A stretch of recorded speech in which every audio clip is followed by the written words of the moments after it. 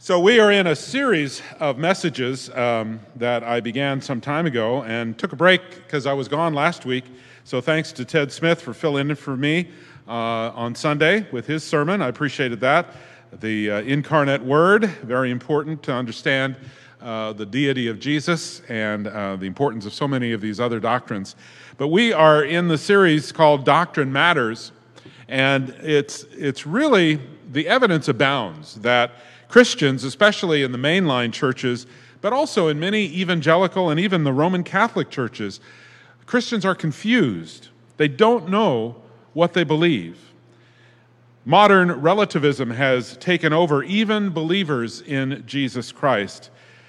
It seems like people collect their beliefs from here and there, kind of a smorgasbord of religious beliefs, crafting their own unique religion, not unlike the Israelites who would worship this God and that God in addition to Yahweh, the Lord, covering all the bases, if you will, just in case their God, Yahweh, wasn't able to deliver everything that they needed from a God.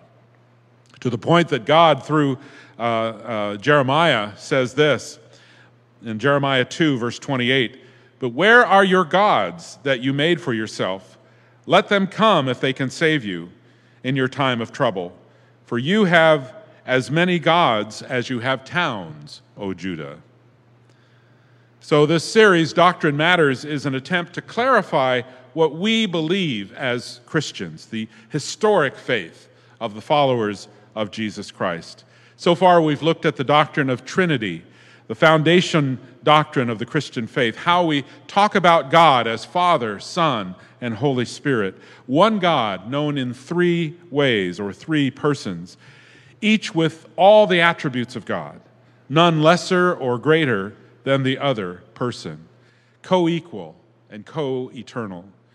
Then we talked about Jesus, the divine Son of God and Son of Man, human and divine, not half and half, but all in all.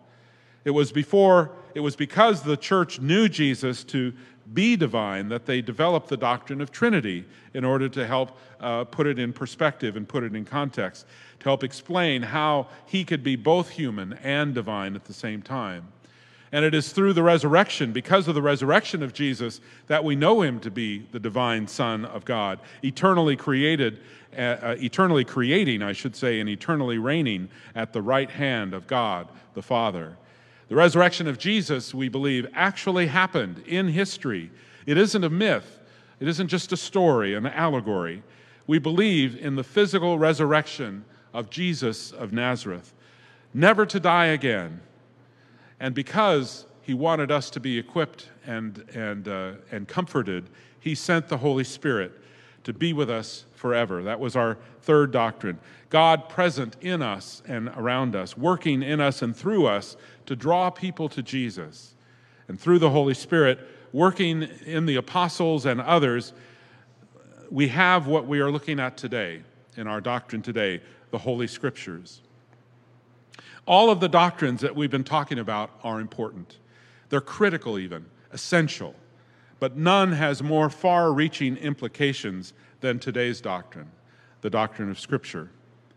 The doctrine of Scripture will determine whether or not any of the other doctrines of the Christian faith are adhered to or abandoned. To paraphrase a line from the movie Mary Poppins, you remember this from Mr. Dawes, the chairman of Fidelity Fiduciary Trust, when he said something like this: "While stands the Bible, Christianity stands. When falls the Bible," and then he falls over backwards, "Christianity falls." And that's true. The Bible is what Christianity stands on. And if the Bible falls, then Christianity falls. And by that, I don't mean the physical Bible, not the physical book, because even the most progressive Christian has a Bible and reads the Bible. But they interpret the Bible in ways that turn around the things that it says, even turn it upside down, making it say what it doesn't say, and even making it say the opposite of what it says. I mean that Christianity stands or falls by how it submits to the authority of Scripture, whether it places itself over the Bible in judgment of the Bible, critically of the Bible, or whether the church places itself under the Bible's authority. That's the key. That's the difference. There's a meme circulating this week on social media that says this: the church does not determine what the Bible teaches. It is the Bible that determines what the church must teach. And that pretty much says it all. Methodists and Wesleyans have always honored the Bible and placed themselves under its authority. John Wesley himself called himself a Bible bigot because the Bible was the foremost authority in his life, and it means he submitted himself to the authority of the Bible. He was famous for saying and writing things like this: all faith is founded upon divine authority, so there is now no divine authority but the Scriptures. And he said, my ground is the Bible. I know it, I follow it in all things, great and small. And perhaps his most famous quote is this: I want to know one thing, the way to heaven, how to land safe on that happy shore. God himself has condescended to teach the way. For this very end he came from heaven. He has written it down in a book. Oh, give me that book. At any price, give me the book of God, said John Wesley.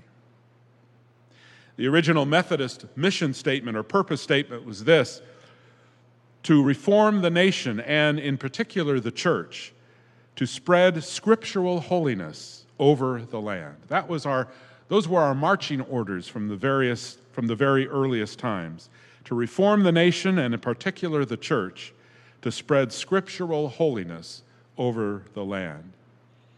And our doctrine, found in the Book of Discipline, is very clear on this matter. It's amazing to me how our doctrine has been twisted and turned upside down by some. From our doctrinal standards, the Book of Discipline, paragraph 104, Articles of Religion of the Methodist Church, Article 5, of the sufficiency of the Holy Scriptures for salvation, it says this. And remember, it was written back in the days of John Wesley in the 1700s. The Holy Scripture containeth all things necessary to salvation, so that whatsoever is not read therein, nor may be proved thereby, is not to be required of any man, that it should be believed as an article of faith, or be taught requisite or necessary to salvation. In the name of the Holy Scripture, we do understand those canonical books to be of the Old and New Testaments, of whose authority was never any doubt in the church. The names of the canonical books are, and then it names all of the books of the Old and New Testaments that we have in our Protestant Bible. And then Article 4 says, of the Old Testament. It's amazing to me today that there are even evangelical Christians who are starting to say things like the Old Testament should be disregarded, that it should be set aside in deference to the New. This was said back in the early years of the Methodist movement, the 1700s. The Old Testament is not contrary to the New, for both in the Old and New Testament, everlasting life is offered to mankind by Christ, who is the only mediator between God and man, being both God and man. Wherefore they are not to be heard who feign that the old fathers did look only for transitory promises, although the law given from God by Moses as touching ceremonies and rites doth not bind Christians, nor ought the civil precepts thereof of necessity be received in any commonwealth. Yet, notwithstanding, no Christian whatsoever is free from the obedience of the commandments, which are called moral. And then this from the Confession of Faith of the Evangelical United Brethren Church, Article 4, the Holy Bible, written more modernly. We believe the Holy Bible, Old and New Testaments, reveals the Word of God so far as it is necessary for our salvation. It is to be received through the Holy Spirit as the true rule and guide for faith and practice. Whatever is not revealed in or established by the Holy Scriptures is not to be made an article of faith, nor is it to be taught as essential to salvation. So there you have it, the historic doctrines of the United Methodist Church, the combination of the Methodist Church and the Evangelical United Brethren Church. And I dare say that many in the United Methodist tradition today have disregarded our doctrine at many points, including this regarding Scripture. Here at the Fount, we hold the Bible in highest regard and submit to its authority. On our website, you can read this yourself on thefount.church. We say this about that. We say, we hold the Bible as authoritative for both our faith and our practice. That means we place ourselves under the authority of the Bible, not ourselves over the Bible. If it says something that we do not like, our response is to understand it in context, interpret it for our time, and obey it. That's a strong statement, especially in light of what is happening in our denomination and in the church worldwide. There's even been some disappointing statements from the Pope in recent days. But we, the Fount, we're a Bible-believing church. We've called ourselves a Bible-teaching church for all ages, and this bears out in how we live and how we prioritize our life together. In Paul's second letter to Timothy, which Trevor just read for us, I'll read again, 2 Timothy 3:14 through 17, it says this, "But as for you, continue in what you have learned and firmly believed, knowing from whom you learned it, and how from childhood you have known the sacred writings that are able to instruct you for salvation through faith in Christ Jesus. All Scripture is inspired by God and is useful for teaching, for reproof, for correction, and for training in righteousness, so that everyone who belongs to God may be proficient, equipped for every good work." The word there, inspired, means breathed in. So God breathes into Scripture, and thus it becomes the Word of God. The inspiration or the inbreathing of Scripture is what sets it apart from other writings. The church has confirmed and collectively what writings God has uniquely inspired and which therefore remain authoritative for all believers.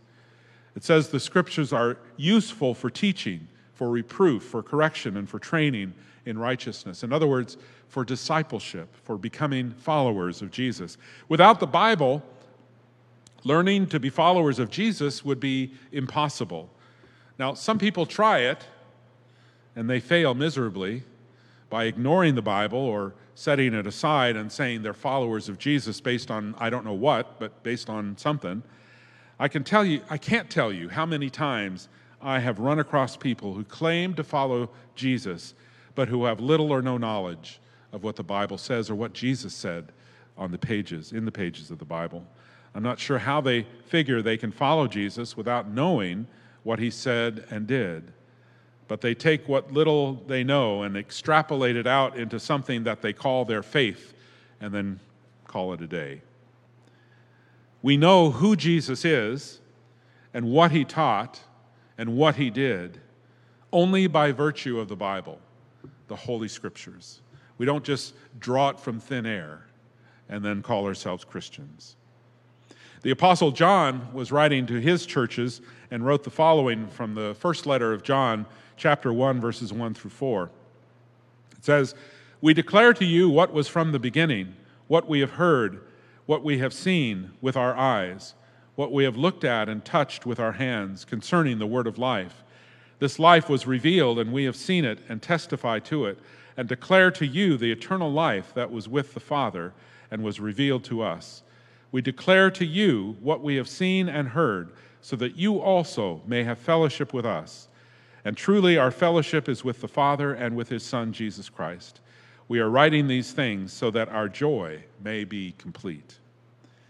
The writings of the apostles are what eventually became our New Testament. Now, there are many other writings, too, from that time period and shortly thereafter, some written by so-called apostles, but not confirmed as authoritative by the church under the guidance of the Holy Spirit. And these are collected outside of the canon of Scripture.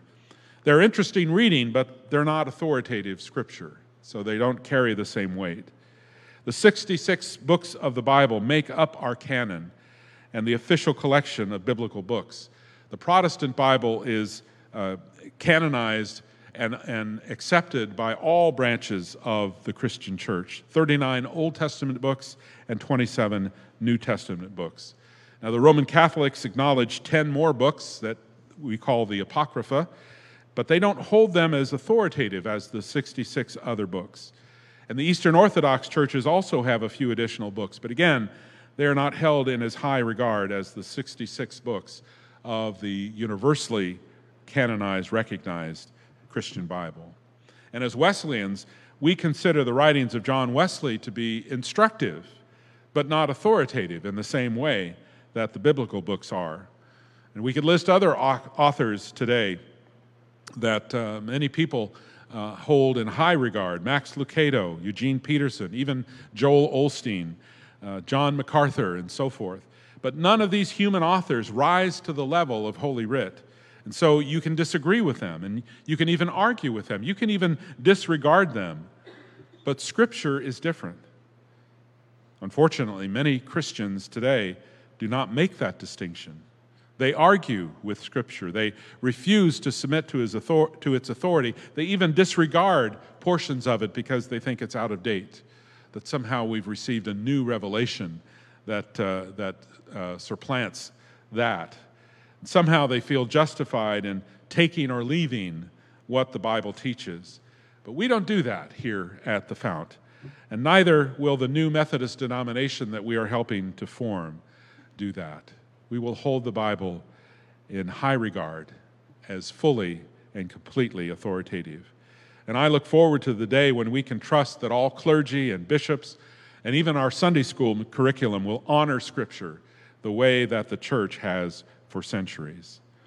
Until then, we forge ahead, staying true to God's word to the best of our ability. And in the words of Paul to Timothy, verse 17 of 2 Timothy 3, so that everyone who belongs to God may be proficient, equipped for every good work. That is our goal. That is what we desire. Next week, we're going to be looking at the doctrine of free will, something that distinguishes us from others in the church, the Reformed churches in particular, the Calvinist and Presbyterian churches, but which was very important to Wesley and is to us as his progeny. Read Joshua 24, verse 15, and Romans 10, 9 through 10, in preparation for free will, the doctrine, next week.